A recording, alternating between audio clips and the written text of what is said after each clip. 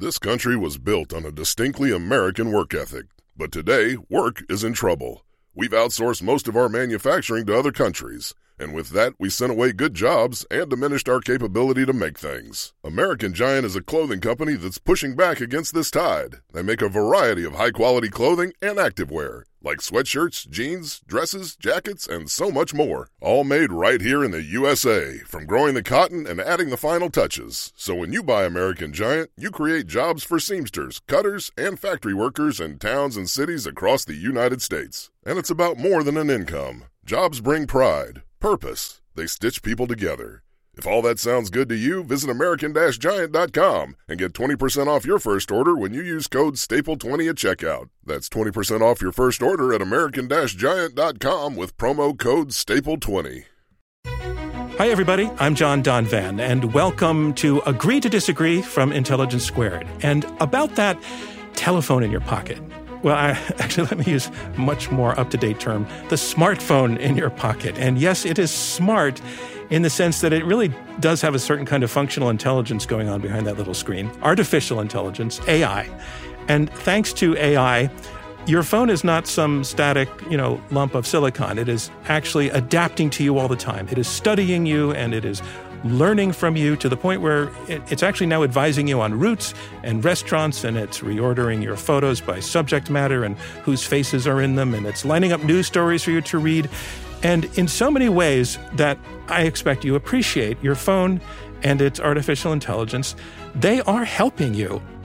And your relationship with all of that, because let's face it, it is a relationship between us and AI, is it good and healthy and problem-solving? Or does it become worrisome that the AI has so much info on you and is, practically speaking, deciding things for you, and that AI itself is just moving so fast into so many parts of life, way, way past the phone in your pocket and into the infrastructure of everything? And also that you don't really know who's behind it all and where it's all headed. So that, yes, you're experiencing some of the benefits of AI right now already, but you may also be wondering, in the longer run, will artificial intelligence do more harm than good?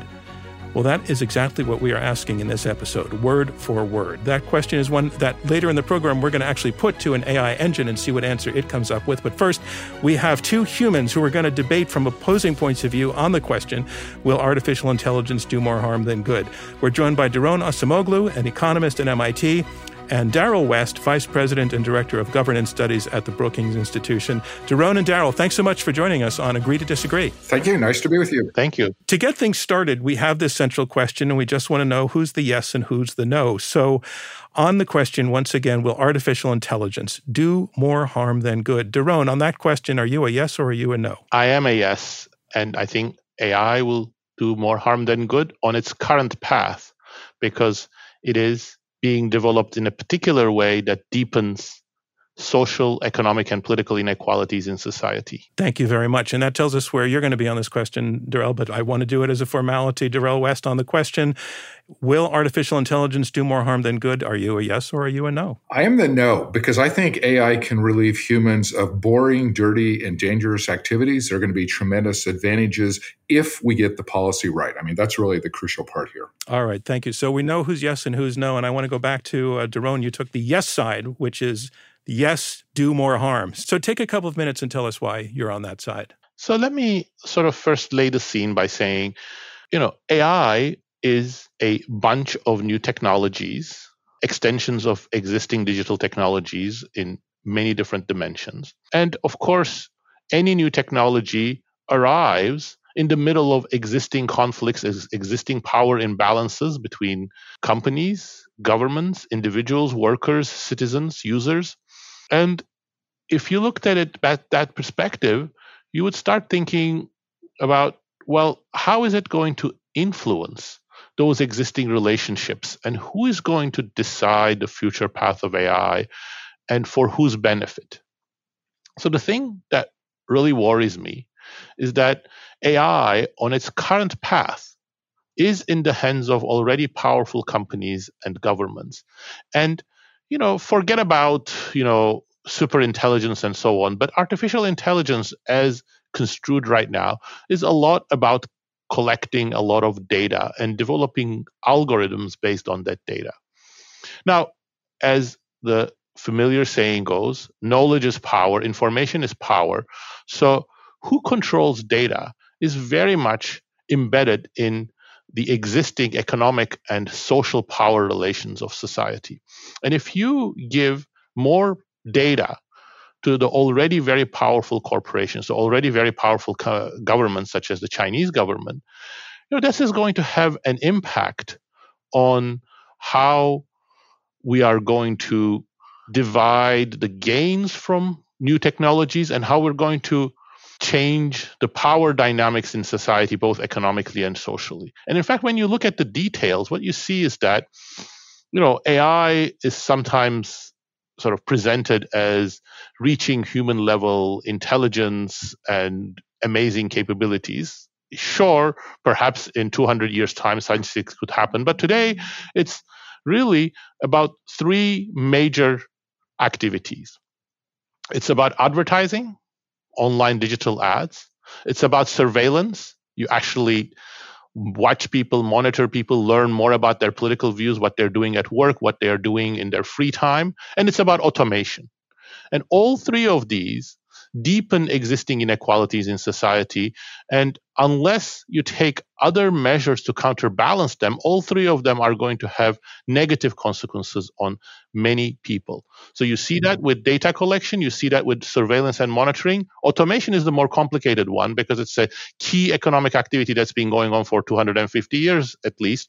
But I will argue, and we can come back to this later, in its current form, this type of automation is also not generating benefits for workers in general. Okay, you've given us a lot to start with there, but before we start digging into the points that you're making, I want to let Darrell West tell us why he says no to the idea that it's doing more harm than good. So it's your turn now, Darrell. Thank you. I guess I am more optimistic about the future of AI because all new technologies almost always create problems for society. When you go back and look at the printing press, television, automobiles, any new technology, there always are problems either in terms of human safety or lack of understanding about the technology. And certainly we see a lot of that with AI today. But what always happens is humans have the capability to control the technology through laws, policies, and regulations. That's been the history of technology innovation, and that will be the future of AI. Now, right now, we have had for the last several decades a libertarian stance on technology in which we have outsourced all the major decisions to private companies. And they have an enormous amount of data. They have misused the information. There have been problems of racial bias, a lack of fairness, and certainly inequality has emerged from that. But it doesn't have to be that way. It's actually not the fault of the technology. I would argue it's the fault of our public policy. I think with new laws, a new social contract, more regulations, we can actually adapt AI to human needs and move AI towards the public good in the same way that we did with past innovations. Like cars were dangerous things, and we came up with safety belts, airbags, and other safety mechanisms, and we're able to reduce the fatality rate. We have problems of AI in terms of fairness, bias, and inequality, but we can alter our tax policies and our social policies to deal with some of those issues and move AI much more towards the public good. So what I'm hearing each of you saying, there's a certain amount of common ground in that you're both saying there's AI that's doing a certain thing that could be harmful. And Darrell, you're saying, well, it won't be that harmful if we take measures. And Daron, you are saying it's already doing harm and it's going to continue to do harm unless we take measures. But what I think I hear being the difference between the two of you is a little bit of a sense of where we are now in this journey. And Darrell, you're pretty optimistic that things are moving in the right direction or likely to move in the right direction. And Daron, you sound much less optimistic about the moment we are and the trend lines that you see about how things are unfolding. So I want you to talk a little bit more about that and what you said in your opening statement, and especially in terms of AI being an engine for inequality. And why not be more optimistic in the way that Darrell is, that, yeah, there are challenges, but we can address them, we can figure it out. Why not be more optimistic about that? Well, I think you've nailed the key point of disagreement. There is a lot of agreement between what Darryl and I are saying, but there is one subtle difference, which is that I think Darryl, as many other economists and social scientists, believes that somehow there are automatic mechanisms for humanity to adjust its policies, its norms, its institutions, so that we get the better of the new technologies. Whereas my own read of history, my own read of evidence is that that sort of adjustment mechanism is much more haphazard, and it often requires major political change, and it sometimes fails, it sometimes succeeds, and you cannot bank on its success. And in fact, I would go further and I would say that the moment we start banking on the success of these adjustment mechanisms, be they policies to redistribute or change the governance of data or companies or automation, I think the moment we take those for granted, we make it much more likely that the current path of AI, that is inequality boosting, that is not actually bringing much productivity benefits, continues. Darryl, your response? I mean, I do not think there is an automatic mechanism that is going to correct the abuses of technology.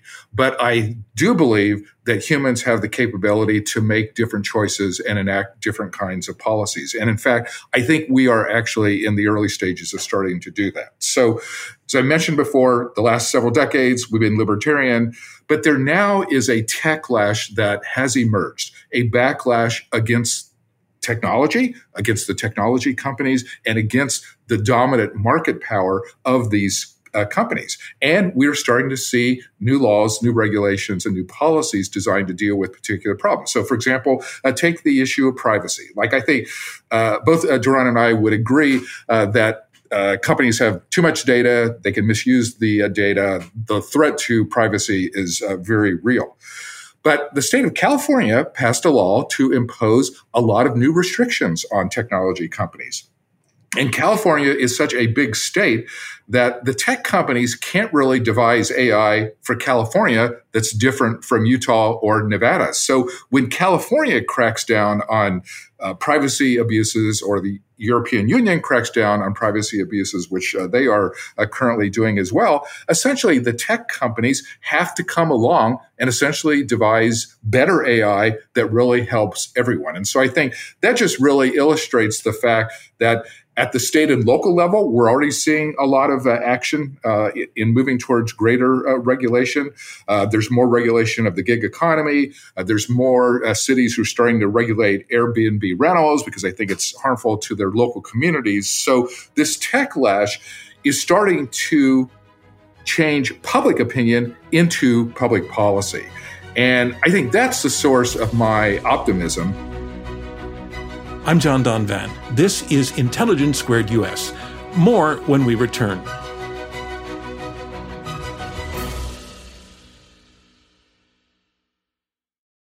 This episode is brought to you by Shopify.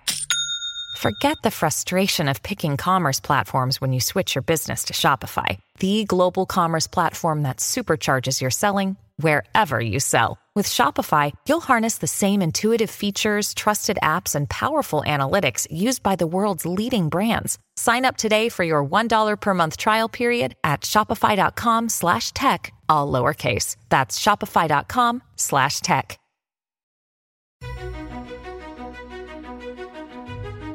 Welcome back to Intelligence Squared US. I'm your host, John Donvan. Let's return to our discussion. Darryl is also saying we've been down this road before with technologies. I'm thinking of, obviously, automobiles and electricity and railroads, maybe nuclear power, but that we sort of got it figured out. And that's where the optimism is coming from, Darryl. And I want to know if you think there's a difference of magnitude or kind in the challenges you're talking about with AI versus, say, the adoption of electricity or the automobile. Well, to make this less interesting, I think I agree a lot with most of what Darryl said. I think his beginning statement for the last round is very much my opinion as well. I think the only place where there is some residual disagreement is in Darrell's account of how we have adjusted to past breakthrough technologies. I would not be as positive about how that adjustment took place. And I would say it was much more painful, it was much more haphazard, and it was much longer. Let me give some examples. Before the industrial age, we had the medieval agricultural economy. Contrary to what is sometimes implied with labels such as Dark Ages, the Middle Ages had a lot of new technologies that improved agricultural productivity massively. But if you actually look at what happened, is that in most cases, these technologies did not improve the living standards of peasants, farmers. They deepened inequality. Sometimes they actually reduced the living standards of the majority of the population. For example, with much better mills, you could improve many parts of the production process, but then the mills were the monopoly of religious authorities or the lords that then compelled people to pay exorbitant prices for using the mills and would not even allow them to use their hand mills. So this actually went on for several hundreds of years before sort of you see a systematic change in who has property rights, who controls new technologies, who has rights. And then you come to the industrial age and you see the same thing playing out. The new technologies that spearheaded the British Industrial Revolution were mostly in the textile industry at first. Those not only just led to much greater inequality, but also lower wages, much longer working days for most textile workers, also to much worse conditions in factories, in cities. And this lasted more than 100 years before things started improving. So there is nothing rapid about it. And if you look at the details, there's nothing automatic about it. Now, that's what worries me. Well, let's talk a little bit about, you were talking about the impact of technologies on the livelihoods and the quality of life of individuals hundreds of years ago. I want to talk a little bit now about the impact of artificial intelligence on the livelihoods and life quality and the workplace of the average American. So, Darrell, you said at the outset that AI kind of relieves people of certain dreary jobs, which sounds great. How far does that go? Well, technology can relieve people of mundane, dirty, and dangerous jobs. So, for example, when there's a nuclear accident, like we used to have to send people in to kind of monitor the radiation levels, now we routinely send in robots with cameras, with sensors. They can basically collect the same data without endangering humans. So that's an example of how technology can actually improve the human life and kind of protect people in the process. But I think there are also some economic advantages that people often ignore. So, for example, cell phones are becoming ubiquitous and smartphones are becoming more common around the world as well, including in developing nations. Mobile technology has enabled farmers in remote areas of Africa to basically expand their markets. Like in the old days before technology, essentially people who fished, people who farmed in rural developing nations basically were limited to their very local market in order to sell their wares. Today, because of mobile technology, they have access to much greater information outside their local city and their local community. They can sell their wares to a broader group. And so it's an example of how technology can better the lives of people. I wouldn't argue it's going to solve the inequality problem because, that's deeper and more fundamental and there's a lot more going on there. But technology can be one of the tools that can provide more information to people, expand their markets, and therefore create greater economic opportunities. So, Darrell, you just mentioned that you don't think technology is solely to blame for inequality. So I want you to talk a little bit about that. What I know it's very, very difficult to put a percentage on it, so I'm not going to ask you to do that. But if you can give us an overall sense, is AI in any way, in the way that Daron is explaining it, already an engine for inequality compared to other things that are causing inequality? It is currently an engine for inequality, but I would argue a bigger source of inequality is our completely inegalitarian tax policies and our very poor social welfare policies. I mean, there are very large and very rich tech companies that are paying 5 to 10% on their corporate tax rates. Like, that is ridiculous. That's completely unfair. That contributes to the inequality. So if we want to deal with inequality, there are tax policy and social welfare policy changes that would mitigate the impact of that. Like, if you look at the experience of America, like the period from like the 1920s through the late 40s was a period of pretty high income inequality. But then through public investments in infrastructure, tax policy changes, social welfare policy changes, we developed Social Security, unemployment compensation, and other things, that the period from, let's say, 1945 through the 1970s, America actually got more egalitarian.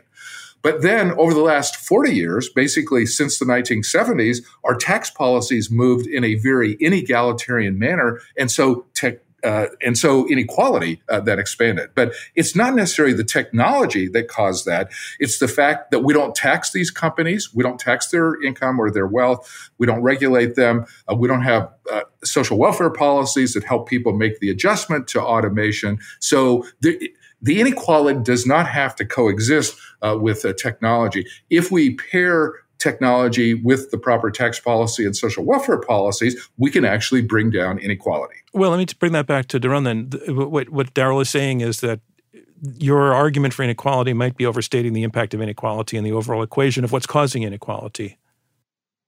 Well, I think those are complex questions, and there's much. I agree with what Darryl said. I think our tax policies are horrendous. There are institutional reasons for inequality in the U.S. Social safety net is very weak and inefficiently organized. Completely agreed. But if you look at the data, at least the way I have, and of course there are different choices you can make in approaching the data, but my own research here, as well as research by others, indicates that automation has been a major source of inequality and stagnant wage growth over the last 4 decades. And it's not so surprising in some sense. What automation has done, and this is all pre-AI, by the way, and the question is how AI is continuing this trend, and we can talk about that. But what automation has done is that it has enabled companies to use equipment, industrial robots for tasks previously performed by blue-collar workers in factories, and software, digital tools for tasks previously performed by office workers. And if you look at where inequality comes from, it's actually driven very largely by the falling incomes of workers, demographic groups that used to specialize in those tasks that have been automated over the last several decades. And in fact, that's exactly what the historical record also shows. In other episodes, you also see that automation tends to increase inequality, tends to depress wages. This does not invalidate the point that Darryl made. He gave a brilliant example, for example, from the work by the economist Rob Jensen about how mobile phones have helped fishermen in Kerala in India. But when you look at that, the remarkable thing in that example is exactly that the use of mobile phones to help fishermen is not automation. It's actually you're augmenting what fishermen used to do. You're providing them with new tools to make better decisions, acquire better information, and you're actually creating new tasks for them. But isn't that that's the actually? Key thing. If I can just say one more sentence, I think that's the key issue when it comes to the labor market implications of any new technologies. How much of it is just automation? How much of it is creating new capabilities for workers? And I think the current path of AI, building on how we have used digital technologies, is going too much in the automation direction. Why do you think that? Talk about a couple of industries where you think that's happening. Well, I mean, the best example is manufacturing. If you look at Well, let me ask you. I think manufacturing is also the easiest example, but Yes. what about other kinds of professions where people feel they might be sitting comfortably right now? Are you saying that they're also at risk of losing their livelihoods, not having their work enhanced by a souped-up tool, but having their work replaced by an artificial intelligence that can lock, stock, and barrel do everything that they were doing for a living before? Yeah, I think there's been a lot of that has already happened before AI. If you look at where automation has been, there's rapid automation on factory floors, but even as far back as 1980s, 1970s, a very small fraction of the U.S. workforce was in blue-collar jobs. A lot more of the impact of automation has been in office jobs, clerical jobs. And if you look at in the 1930s, 1920s, 1930s, 1950s, 1960s, you see clerical jobs or blue-collar manufacturing jobs. Those were the ones that were engines of wage growth in the 1940s, 50s, and 60s. And that's because there were many organizational and technological choices that were expanding the functions that these workers were performing, creating new tasks for them, new capabilities for them. And now, fast forward to the post-1980 era, and you see that a lot of the use of digital technologies is focused on eliminating these workers or eliminating at least a subset of the tasks that they're performing. And that's the crux of the matter about how we use technology creating inequality or actually helping workers. All right, let me take that to Darryl. And Darryl, I'm sure you're going to tell us it doesn't need to be that way, but also to some degree, I'm sure you'll concede it has been that way. So I'd like to hear how you process your response to that.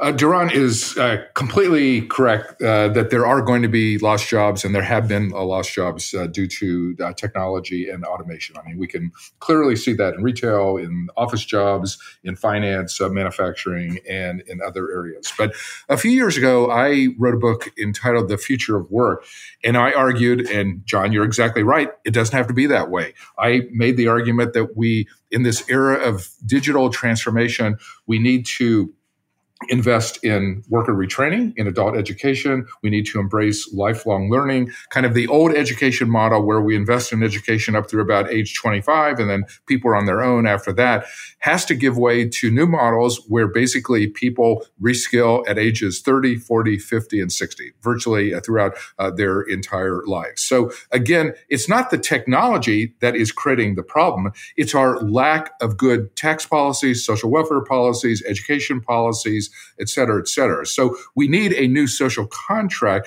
And if we do those things, I'm actually still very optimistic about the future of AI and technology in general. So I mentioned at the beginning of the program that we went to an AI engine called Anthropic, and we actually entered the question that we're debating here: will artificial intelligence do more harm than good? And it gave us an answer. I'm going to read it. AI, this is the answer. I'm now quoting. I will not do the robot voice, but I'm so tempted. AI has the potential for both positive and negative impacts. AI can help solve many of the world's problems and improve lives with applications such as disease diagnosis, increased productivity, and automation of dangerous jobs. However, there are valid concerns around privacy and bias and job displacement. There are also longer-term concerns about the existential risks associated with advanced AI, such as the control problem and the misuse of AI by malicious actors. Overall, now it's reaching a conclusion. It's taking sides in this part. Overall, AI will likely have a net positive impact. But in order to ensure this, we need to be proactive about addressing the risks and continue to develop AI responsibly. Well, it sounds Are you sure like Darryl didn't write this? Yeah, it sounds. That is exactly my view. I completely agree with that. I'm just curious about your take that we're actually listening to an AI answer that was constructed in pretty darn good English and made sense. How does that just hit you, Dharan? That a machine made up of wires and lights and flashing silicon can do that. Somebody's going to make so much fun of how I just described the circuitry, but go for it. Of course, many of the capabilities we are developing are quite impressive. The cameras on our phones are amazing. The remote work communication technologies are just out of this world. You have much better imaging possibilities, much better ways of data crunching. I think all of those are very real. That's the reason why I agree with Daryl that we have the means to expand our capabilities. I also tend to think that there is often quite a lot of hype about some of these technologies. If you ask these fancy sort of machine language models questions that can be built on the basis of things that they have access to from the internet, they can give very sophisticated answers. But if you probe and try to understand whether they actually comprehend what they are saying, even the concepts, I think the case is very clear that there is a huge lacuna of understanding, and it's just like parroting things that you sort of get from the web and put together, or from their training data and put together. So I'm not actually of the view that we are close to anything like human capabilities in most tasks. But on the other hand, data crunching can get you very far. But the question again comes down to, what are you going to use that data crunching for? Daryl, why is AI so good with data? What advantage does it have over the human brain? Well, its main advantage is just the tremendous processing power that it has. And as supercomputers get even better, that processing power is going to improve as well. But I mean, what impressed me about the AI engine Answer is AI and machine learning are actually good at summarizing what other people have come up with, because it's basically just a more sophisticated form of content analysis that we've had around for decades. It can look at the literature, look at books, look at articles, and basically kind of pull out what are the most frequent types of arguments. That's completely different from human intelligence. That's kind of almost a rote type of thing. I mean, in the future, AI is going to develop more capabilities to learn, to adapt, and to basically make more informed decisions based on data. But I do think the part of the answer that we do need to worry about is the data control part of that. It is a huge problem right now, basically because of the dominant market position of the large technology platform companies. And so that's the part that we need to get a handle on. I'm John Donvan. This is Intelligence Squared US. More of our conversation when we return.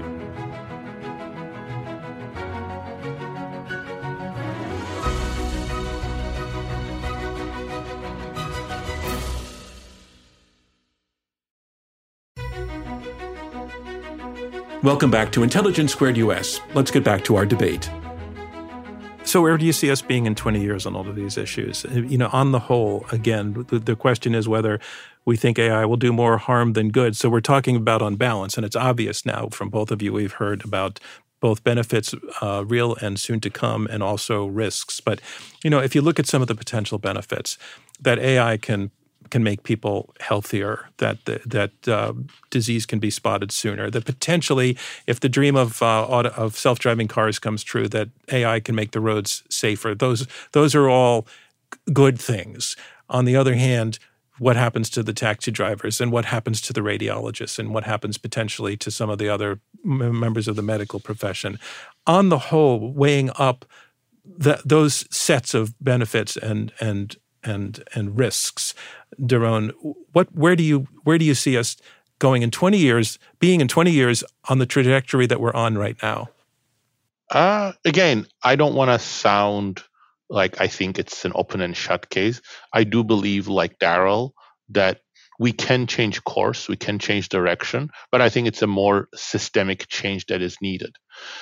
Do I believe that such a systemic change is likely in the current U.S. political environment? Unfortunately, I'm not super optimistic, although I still hope we can do better.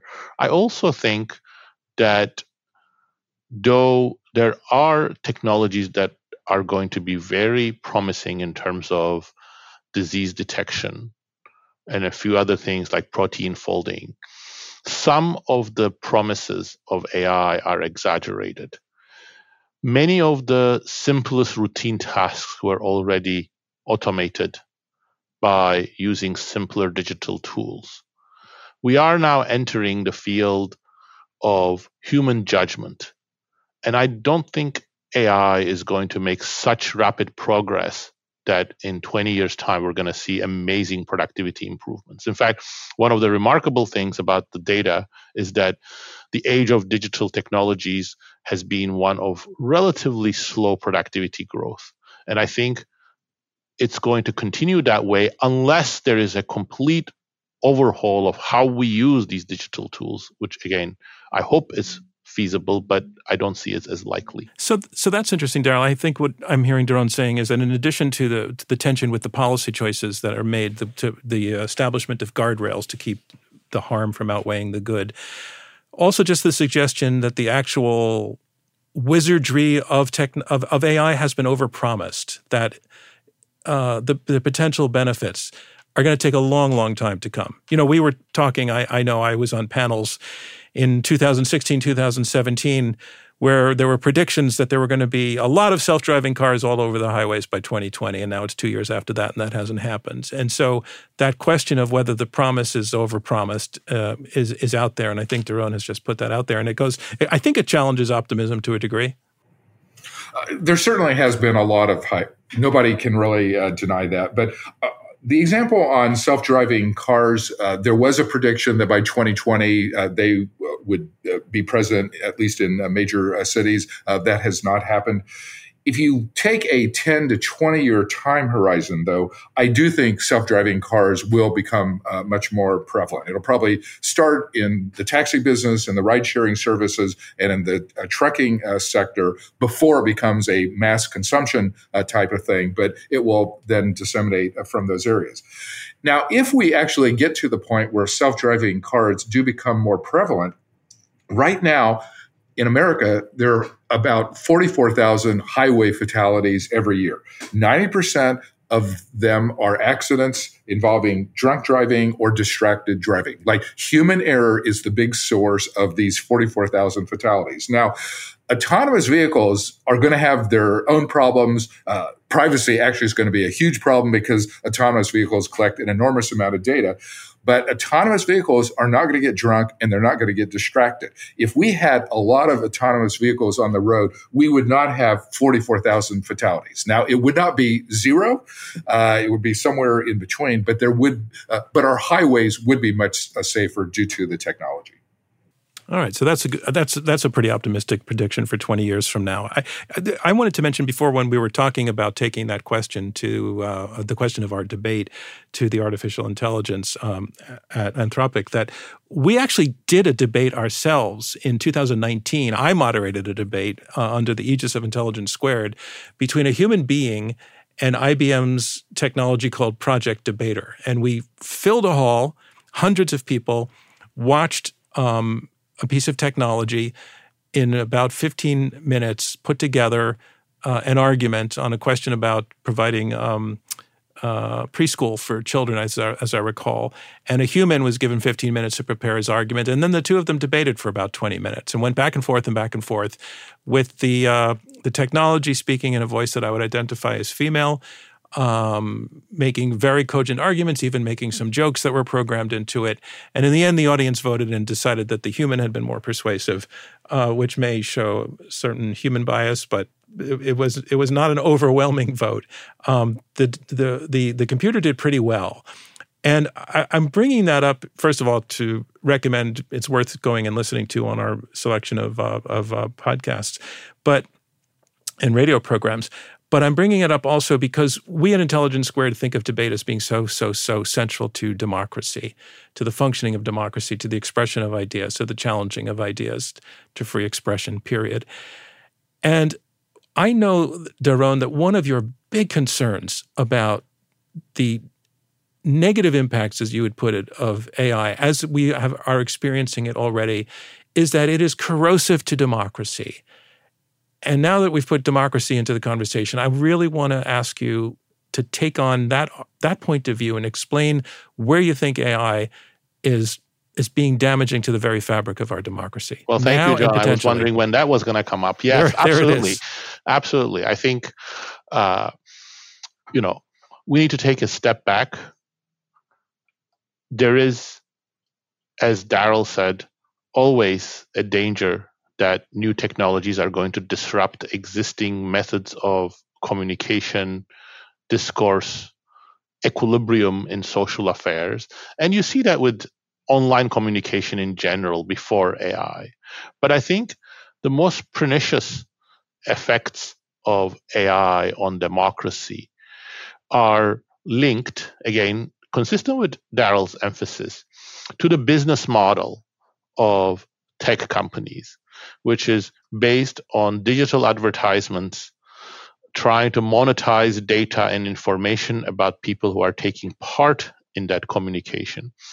And it has led to an environment in which you have many problematic aspects for democratic discourse. Democratic discourse requires that people have trust in the quality of the information that they receive, that they hear opposing voices, they can have incentives and means for reaching compromise, they can have small group interactions, which acts as a school for self-governance and democratic participation. And I think the current business model centered on digital advertisement undermines all of these. It's not just the echo chambers, that's one aspect of it. It's not just the extremism sort of getting a lot of mileage, but the whole sort of erosion of civic communication and participation that is coming together with this business model and the tools that are amplifying this business model that's a problem. Where are those tools functioning? Give us just a few examples of where the algorithms are doing that. I think that you see that both on sort of bilateral communication platforms, such as, Facebook, where you are sort of directly sending messages to a group of followers, versus platforms such as YouTube, where you are sort of broadcasting messages. In both cases, if you look at the business model, it's based on trying to maximize engagement. And the reason for that is very clear. If people are engaged, that they are going to be more receptive to digital advertisement, which is the source of the most major source of revenue, overwhelming source of revenue for these companies. And in both cases, you see that acts as a way of undermining any type of reliable communication. It amplifies extremism and more sensationalist content.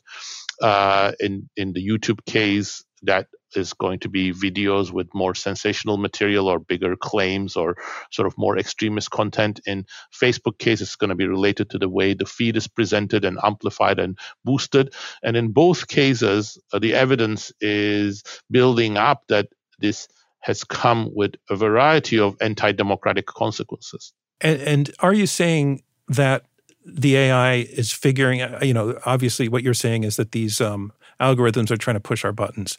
And is the AI figuring out even better ways to push our buttons because it has access to all of this data than any human would? Absolutely. Absolutely. I think, advertisements, again, are as old as, marketing and industrial production. But if you look at how the ad business worked before, it's a broadcast. It was a broadcast model.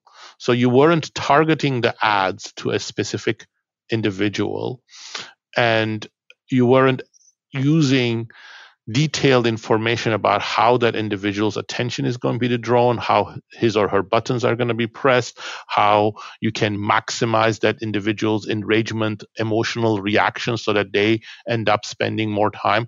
All of these again, are not, this is not like super intelligence or anything like that. It's really simple algorithms, but with enough data about how individuals react to various different types of cues, you can do that quite successfully. All right. The sort of Cambridge Analytica is just one little example of that. If you look at the algorithms involved in Cambridge Analytica, they're pretty mundane. Daryl, what's your response on this? I suspect you're going to say there's a lot of truth to this. Well, I'm not going to defend the AI of social media companies because clearly we have an extremely toxic information ecosystem.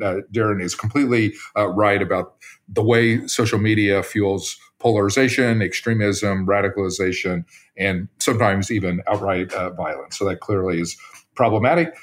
I actually have a new Brookings book out entitled Power Politics that does look at threats to democracy. The threats that I worry about beyond technology are voter suppression, rigged institutions, gerrymandering, and this archaic institution called the Electoral College, which basically has allowed Republicans to lose the presidential popular vote most of the time in the last 30 years, but actually win the Electoral College 40% of the time and therefore dominate policymaking. So I make that point just to make the broader argument that we need to avoid tech determinism. There clearly are a lot of problems in our society, but they're not technology. Can you define that term? Yeah, what I mean by that is there clearly are many problems in our society, but they're not necessarily based on the technology. Inequality, I think, is based on tax policy and social welfare policy. The threats to democracy, although technology is making the social media atmosphere much more toxic, there are much more fundamental threats there in terms of state legislatures passing rules that are basically making it more difficult to vote, how our political institutions are rigged against majority public opinion. Gerrymandering is skewing the results of House elections and state legislative elections. So the problem with tech determinism is it actually makes people feel powerless, because if we're blaming the technology, then the lesson that people draw from that is the technology is so powerful, we can't do anything about it. And in all of my writing, I always try and make the argument that humans are not powerless. We are actually powerful. We can control the technology. But if I could add just one thing, I think the argument that I tried to articulate is not tech determinism. I emphasize specifically that this is a function of the business models that are prevailing. So absolutely, I don't think there is anything deterministic about tech. But there is one aspect that I would like to reiterate. Unless you change the business model, which is very, very difficult. It's, again, part of that systemic change that I loosely referred to before. You're not going to be able to avoid those lopsided effects of data concentration, data control, and monetization of that data that takes place online in social media and other platforms. So I think it's not tech determinism, but it is a set of pernicious effects from the current use of tech based on a specific set of business practices. Daryl, you mentioned a few minutes ago, we are powerful and we can control this technology, which just throws the door open to the conversation that comes out of science fiction that I'm guessing neither of you thinks we should need to take particularly seriously, but I got to put it out there. That whole notion of the cyborgs taking over, that whole notion, Elon Musk warning about the day will come when the artificial intelligence really achieves consciousness and then achieves egocentrism and then just achieves ambition and then achieves greed and wants us out of the way. Is that just crazy, fun, scary talk, or is there something real there? And I'd like to ask each of you that question, but go to you first, Daryl. Elon Musk is just completely wrong on this, as he is in many other areas. I am not worried at all about cyborgs, super intelligent robots, or AI eventually enslaving humanity. When you look at AI today, it's actually not that good. Most AI is what I would call single-purpose AI, meaning it can be really, really good at doing one thing, like tabulating data or analyzing the content of scientific literature, things like that. There actually is not AI that is general-purpose AI. Like, it's hard to have an algorithm that is good at, like, 10 different things or 100 different things the way human beings are. And so the fear that there are going to be these super intelligent bodies that are like good at a bunch of different things, maybe in 500 years, we'll need to worry about that. But today, what I worry about is fairness, racial bias, lack of transparency, impact on human safety, inequality, privacy. I do not worry at all about cyborgs or super intelligent robots taking over. And what about you, Daron? Well, 100%, 200%, 300% agreed with Daryl. Daryl's completely right. There is no feasible path along the current trajectory to anything even remotely looking like superintelligence. But I would actually amplify that point. I actually believe that all this talk of superintelligence is actually misleading us and making us take off our guard against the more relevant problems with AI in two ways. And I'm not saying this is a conspiracy. This is not nobody's conspiracy. I hate conspiracy theories. It's just something that has evolved in the context of the current tech industry, current tech barons' way of thinking about it. Well, I'm glad I asked that question. I was a little bit hesitant because I thought you would both laugh it out of the park, but you both took it seriously and actually brought some insight to it, as you did throughout this whole conversation. It was very interesting to hear how much you agreed, but you had that essential disagreement on optimism about the moment that we're in and where it's leading us to in the world of artificial intelligence becoming further integrated into our lives and into the infrastructure of everything we do. But I really want to say that I appreciated how you listened to each other and showed respect for each other, because that's what we aim for at Intelligence Squared. So Daron Acemoglu and Daryl West, thank you so much for joining us for this conversation. Thank you very much. Well, thank you, John. Thank you, Daryl. This was really fun, and I've learned a lot. Thank you. Yep, agreed. And the conversation that you've just heard perfectly captures why we do this. You know that the way that discourse is happening across the land these days is pretty broken, and it's why it's so unusual but also so refreshing to hear two people who disagree actually be able to converse rationally and civilly and to shed light, not just blow smoke. And we know from so many of you that that's exactly why you tune into us. And it's why I'd like to remind you that as you turn to us for all of that, we turn to you for support. We are a nonprofit, and it's contributions from listeners like you who keep us going. So please consider sending us $1 or $2 or $10 or $50. Go to our website, iq2us.org. Whatever works, whatever you can do. It'll give you a stake in what we're doing here each week, and it will mean that we'll be here each week and next week and beyond. So thanks. Please consider it. And I'm John Donvan. We'll see you next time. Thank you for tuning into this episode of Intelligence Squared, made possible by a generous grant from the Laura and Gary Lauder Venture Philanthropy Fund. As a nonprofit, our work to combat extreme polarization through civil and respectful debate is generously funded by listeners like you, the Rosencrantz Foundation, and friends of Intelligence Squared. Robert Rosencrantz is our chairman, Clea Connor is CEO, David Ariosto is head of editorial, Julia Melfi, Shea O'Mara, and Marlette Sandoval are our producers. Damon Whittemore is our radio producer, and I'm your host, John Donvan. We'll see you next time. This is the story of the one. As head of maintenance at a concert hall, he knows the show must always go on. That's why he works behind the scenes, ensuring every light is working, the HVAC is humming, and his facility shines. With Grainger's supplies and solutions for every challenge he faces, plus 24/7 customer support, his venue never misses a beat. Call quickgrainger.com or just stop by. Grainger, for the ones who get it done.